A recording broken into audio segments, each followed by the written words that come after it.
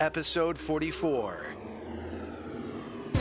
You're listening to Vox Talk, the voiceover industry's #1 podcast, brought to you by Voices.com. It's about voice acting, growing your business, and sharing your knowledge. Vox Talk is a show that you can be a part of. Getting involved is both fun and rewarding. It's time for this week's episode of Vox Talk with your host, Stephanie Cicerelli. Hi there, I'm Stephanie and welcome to Vox Talk. This week I'm joined by Julie Williams with several keen reviewers of Pat Fraley's latest book, $1 Billion Read, Adam Fox, and a message from Debbie Monroe about a fraudulent client. Before calling Scotland Yard, let's cover what's going on in your voiceover community. The Loop, informing you of news and current voiceover events. In voiceover news, living legend June Foray turned 90 years old on September 18, 2007. Foray holds numerous vocal credits, including Looney Tunes character Granny, Rocky from Rocky and Bullwinkle, and scores of others. There's a party for June on the evening of October 19th in Burbank. To get your ticket, you either need to be a member of Asifa Hollywood or the guest of a member. To learn more, go to cartoonbrew.com or read the article on the Vox Daily blog as linked from the Vox Talk show notes. Moving right along, Welland, Ontario, Canada-based voice talent Brandon Hunt recorded voiceovers for Disneypedia Jungle Mania, the bonus disc that comes with a platinum DVD edition of Disney's cherished animated film, The Jungle Book. The 14-minute piece teaches children all about jungle animals using examples from the film. To get a copy for yourself, Google Disney's The Jungle Book Platinum Edition. In closing, I was reading the boards recently at the VOBB, and James Allberger revealed that the date of Voice 2008 has been moved from May 2007 to the middle of the summer. If you've been planning to go to the conference, sit tight before you book that plane ticket. Vox Talk will cover the official date and location from Voice as soon as the news breaks. To learn more about the VoiceOver International creative experience, go to voice-international.com or check out the coverage from Voice 2007 on the Vox Daily blog, filed under conferences.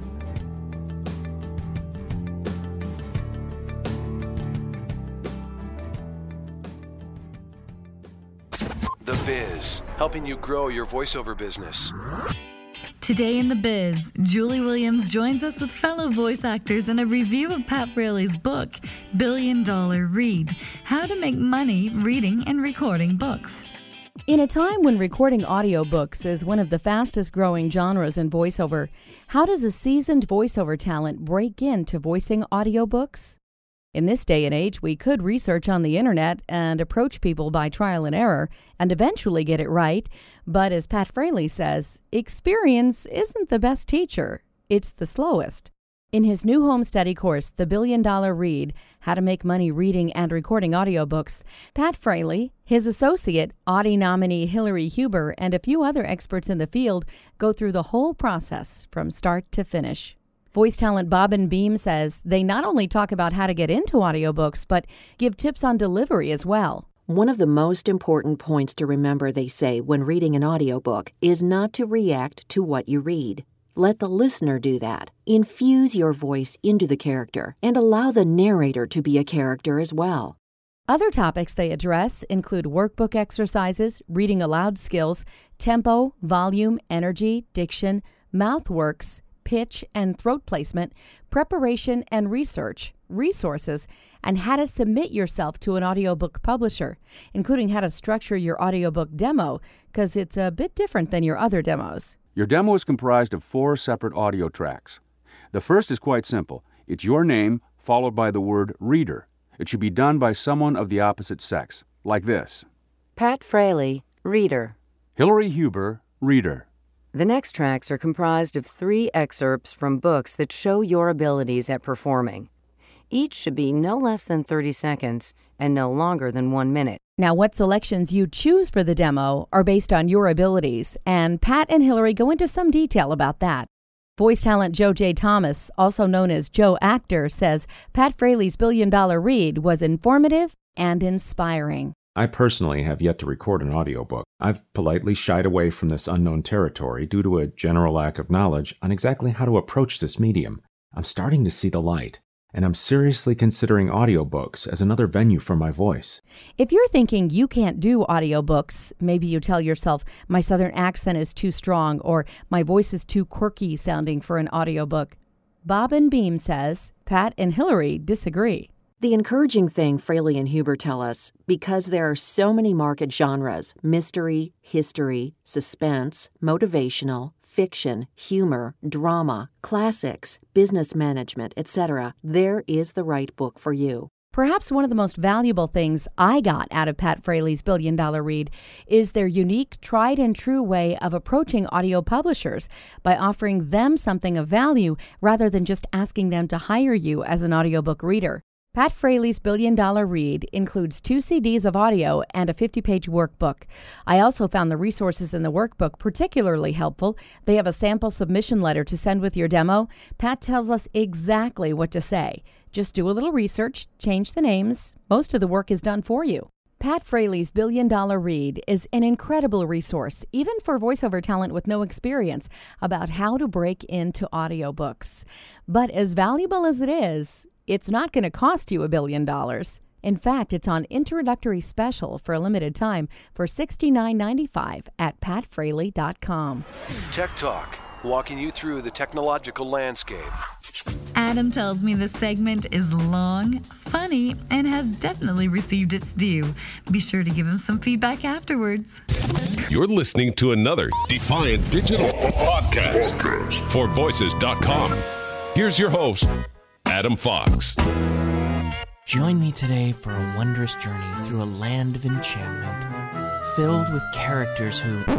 Well, actually, today we're just going to talk about hard drive crashes. Hi, folks, and welcome to another edition of the podcast. Today we're going to talk about something that's a great survival skill, and that is knowing how and learning how to back up your data properly should something happen. Well, I'm speaking from experience on this one because I just recently had a hard drive crash a couple of weeks ago, and something got corrupted in the boot sector of the C drive, and I pretty much lost my whole system and had to rebuild from the ground up. And that might sound like it's more of a computer tech question, or situation. However, I want to bring this in with a unique angle. A lot of us that are doing this home recording thing are keeping our stuff not backed up necessarily on external drives, but are doing a lot of the work on the main system drive. Now, a lot of us that are at home and doing this work, while we're doing this work, it's going to a main system drive because, you know, the nature of computer recording software is that it works best when your scratch drive or your working drive is your main system drive. Of course, you know, all of us are backing our stuff up once it's all done onto external drives or to other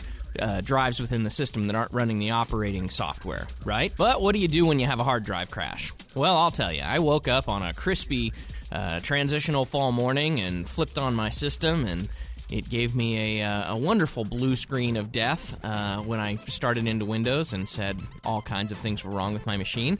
And I said, oh heck, oh darn, oh my.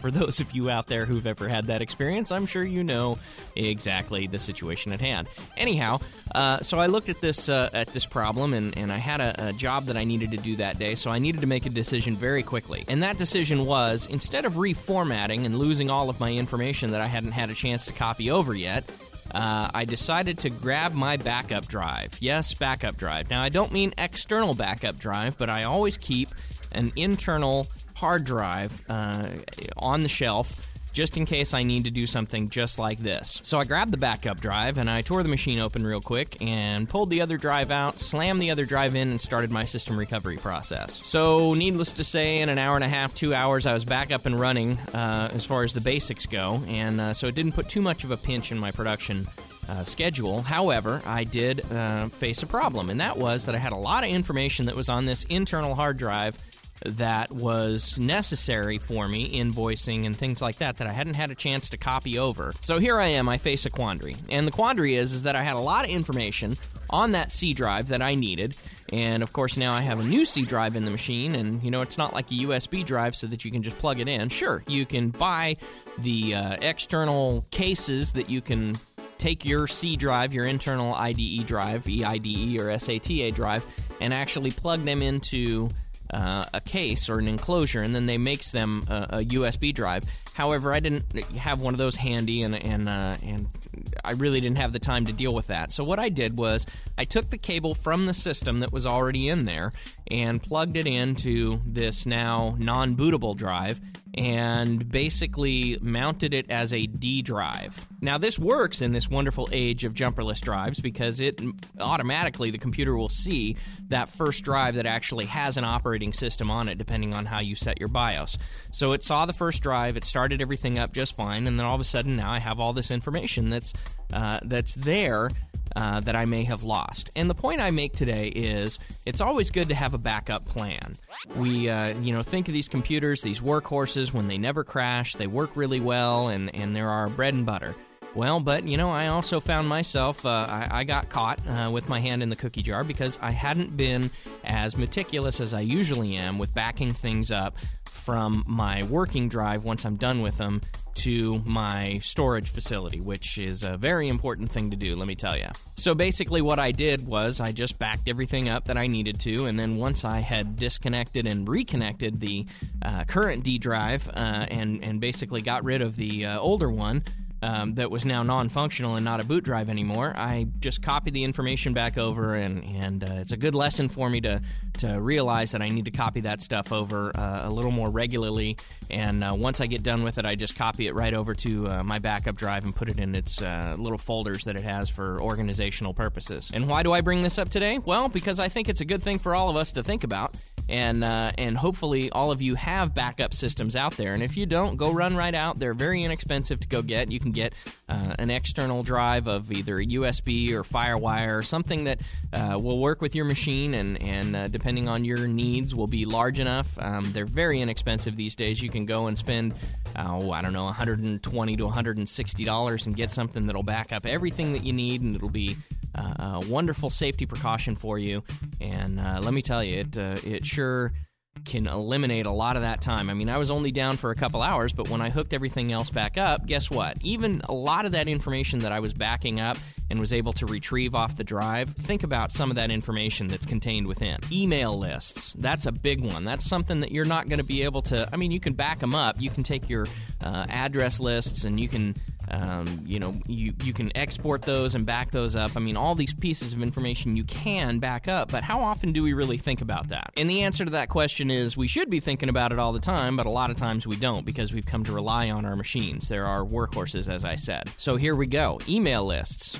If you have any particular contact groups, like say a business contact group that you have built, how about all your plugins and your settings on your digital recording software? Every time you save something as a plugin, by the time you reinstall that software, guess what? If it's on a fresh drive, you don't have that. So how often do you really back up your plugins? Well, not very often, actually. And of course, external third-party software and plugins. I have a whole host of VST plugins as we've discussed, and I've shared some of them with you in the past, the vocorders and things like that.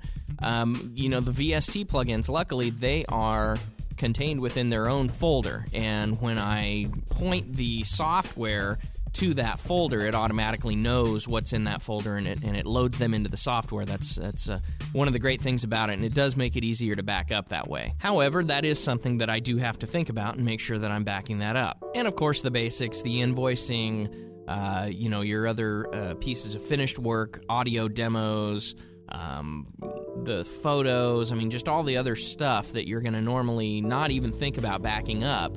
How many times do we really think about backing photos up if we're using them for desktops or, slideshows and things like that? We just put them on there and then we figure, they'll be there.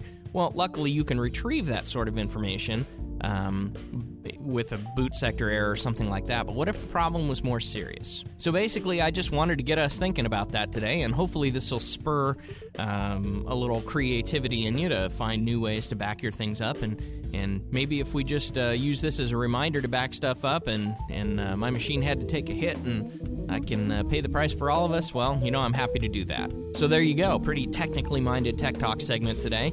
But I did want to just take a moment to share that with you because it's something that, we don't think about maybe as often as we should be.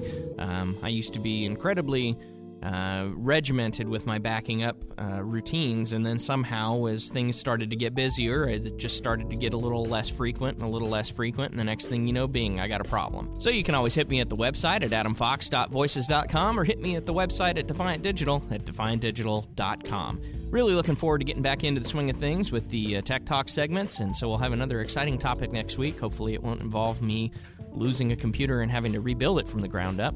But I did want to take a moment to congratulate David and Stephanie on the birth of their new child. I know they're just feeling the warmth and the glow that the addition to a family can bring, and most congratulations and blessing to you guys, all right? You take care, folks. You have a wonderful, safe week, and stay warm. It's starting to get cold out there. Fall is here. So until next time, bye for now. Thank you, Adam. To keep the conversation going or even spin it in a different direction, send Adam your feedback and pod mail at adam@defiantdigital.com. VoxBox, sharing your audio feedback. We don't usually hear stories like these, and I'm glad that Debbie sent this to us. Let's join Deb Monroe now and listen to this very important topic of fraudulent clients. As much as I should be embarrassed to share this with you, today I'm going to talk about fraud. How do we avoid being scammed by someone? I've been very blessed in the last 7 years that I've been going full-time in voiceover. I've only ever been ripped off once. I get a lot of questions like that. How do you avoid getting ripped off? Because it's a trust basis. Usually we voice first, the money follows after. No different than most freelance artist worlds, up to 90 days before you'll get your check, which makes it really hard. You don't know when those checks are coming all the time. But most of them are coming, and that's what you need to be assured of. If you're on sites like Voices.com or Voice123.com or anything to that effect, Opus Voice, things like that, there's a lot of trust factor here. However, those companies have really gone out of their way to research the clients that come to them. Now, if you're dealing with your own agents, well, obviously they've been researched and they're very trustworthy, and you can pretty much guarantee that you're going to be fine. When you're dealing with more freelance things that you don't know about, that's where we really have to put up some red flags. And you need to protect your business. All right, I'm going to tell you what happened to me. And it was just recently, too. I was contacted by a fellow from overseas. And there was probably enough red flags that I really should have paid better attention, but lessons learned, and you'll learn from me, hopefully, before it ever happens to you. But I do want to make you aware of this because I feel this guy is going to be out for a lot of you, so be aware. There's a fellow by the name of Gregory Alfonso. He hired me to do a job, said he got me through a very reputable site, and I just trusted in that because the site he gave me was extremely reputable. He explained that he found me on that site. He wanted to hire me to do a message on hold. Now, the message on hold was very short. It was only 2 pages long, and he offered a budget of $1,500 to $2,000 US. Now, really, that's your first red flag right there. I knew it was too good to be true in a sense, but I assumed because of the source that he said he came from, that it was going to be just fine and that it was just an extremely high-paid job. He then hired me right away to do another one, so there was 2 $2,000 jobs. Actually, $1,800 is what I compromised to. Nice compromise. Okay, so I voice both jobs. I send him an invoice. He sends it off to his clients. The clients send me a check. When I received the check, I did receive the check, which is fantastic. But when I received the check, it was for $7,500. And so I emailed Gregory back and I said, well, what's going on? I mean, now you're giving me a $7,500 check. I only earned $3,800. And he said to me, oh, no, this must be an overpayment. I apologize so greatly. You know what? I think what they've done is actually paid you for my services. So let me look into that. He emails me back, says, yes, indeed, they overpaid me by paying me for his services. Would I be willing to just forward the other $4,000 back to him? Well, red flag number 2, right? I didn't know. Again, this came from a reputable source, according to him. So therefore, if you're getting someone that's finding you from another site and you're really not sure, maybe you should ask the source that they're claiming that they came from. Because if I would have asked my source, I'm sure I would have found out this was a scam right from the beginning. The ironic thing is I went and purchased a money order, a U.S. money order, which is what he wanted, but it had to be sent to the U.K. because supposedly this guy was in Israel and couldn't get to it, so his friend was picking up the check for him. Another red flag, I know. I put the money order together, and I have enough in my account that I got instant cash back, so I was able to get a $4,000 money order without waiting for that check to clear. That was my biggest mistake right there. The ironic thing is that when I told him I had the money order ready for him and I needed an address, he said, "Oh, money order is no good. It takes like 10 days to cash or something out here. It's a ridiculous system. I know it's instant for you guys out there, but it takes a while." So, of course, I'm gullible and trusting in what he's saying, and I take the money order back and cancel it. Now, when I did cancel the money order, I said to my banking friend at the time that I was a little concerned. I'm starting to feel a little bit of red flags with this fellow, and maybe I should wait for that check to clear. Is there a way I can find out if that check is cleared? And she said, "You know what? With a U.S. check, it can take up to 21 days. So now I went back to my client and said, "You know what? I can't send it to you. My bank's asked to hold the funds right now until we can clear that check." He says, "No problem." So I have no reason to think anything else except that he's legitimate. I call my bank, which is my local branch, which at this time I wasn't at my local branch, and I asked if the check is cleared. I waited 2 weeks. They said, "Yes, the check is cleared. Go ahead." So I went to go send him a Western Union money transfer, which is what he requested. Again, more red flags. And when I did, someone is looking out for me like you wouldn't believe.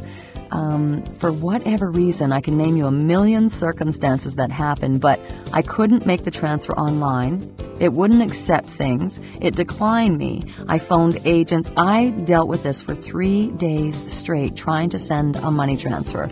Now I know how to do it. But at the time, it was very stressful. Took up a lot of paid work that I was doing because it took so much time to get this through. So long story short, every time I tried to send the money, something happened and it wouldn't let me send it for whatever reason. So much so that even when I found a local agent here, I went there in person, and when I got there, the computer system was down. What are the odds?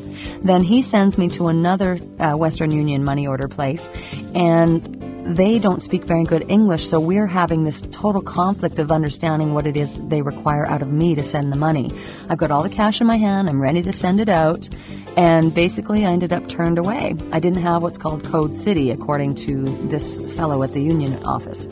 So I went back home and emailed again my client and said, "You know, this is what's going on. I'm getting very stressed. I can't get this money out to you." The next day, we had it all figured out. I found the right agent, was just about to walk out the door when the bank called. And it was that friend that I have at the bank. And she said to me, "Debbie, I hope you haven't written that money order yet." And I said, "Well, as a matter of fact, I'm just about to go send the money transfer now." And she said the check came back as fictitious. So the check was a total bogus scam. Now, right up to today, Gregory has come back to me and said, "Oh, I'm taking legal action against my client. I need you to send me the bank's phone number. I need to get this straightened out. I can't believe I'm not getting my money now, blah, blah, blah." Not upset with me, supposedly upset with the client. So I've got a couple different options here. First of all, the bank wants me to press charges. Now, I have no problem pressing charges. Finding time is my issue. But what I'm doing right now is leading him on a little bit by pretending I'm still gullible in this. The reason why is I'd like to help all of us. If we can stop one at a time, we're at least stopping them. I need you to be aware of this fellow, though. I need you to be aware that these kind of scams are out there. And you need to trust in the fact that if it's too good to be true, guess what? It is. I'm really bad that way. I'm looking for too good to be true, too. I want big paid jobs. I want to make lots of money consistently, and we're willing to take on a lot of stuff as voice talent, but we have to be careful. You have to have your morals and your values intact, and you have to run a business as a business. And if people are asking for things that are out of business and professional practice, you need to really question that source. You need to really figure out if this is proper or if they're actually ripping you off or what the case may be. So protect yourself. Start researching these people, and remember, you are in charge of your business. So take charge.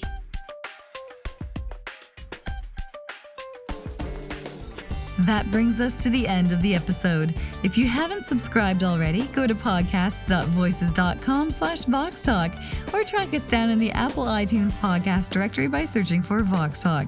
Thanks for listening and staying subscribed. See you next week.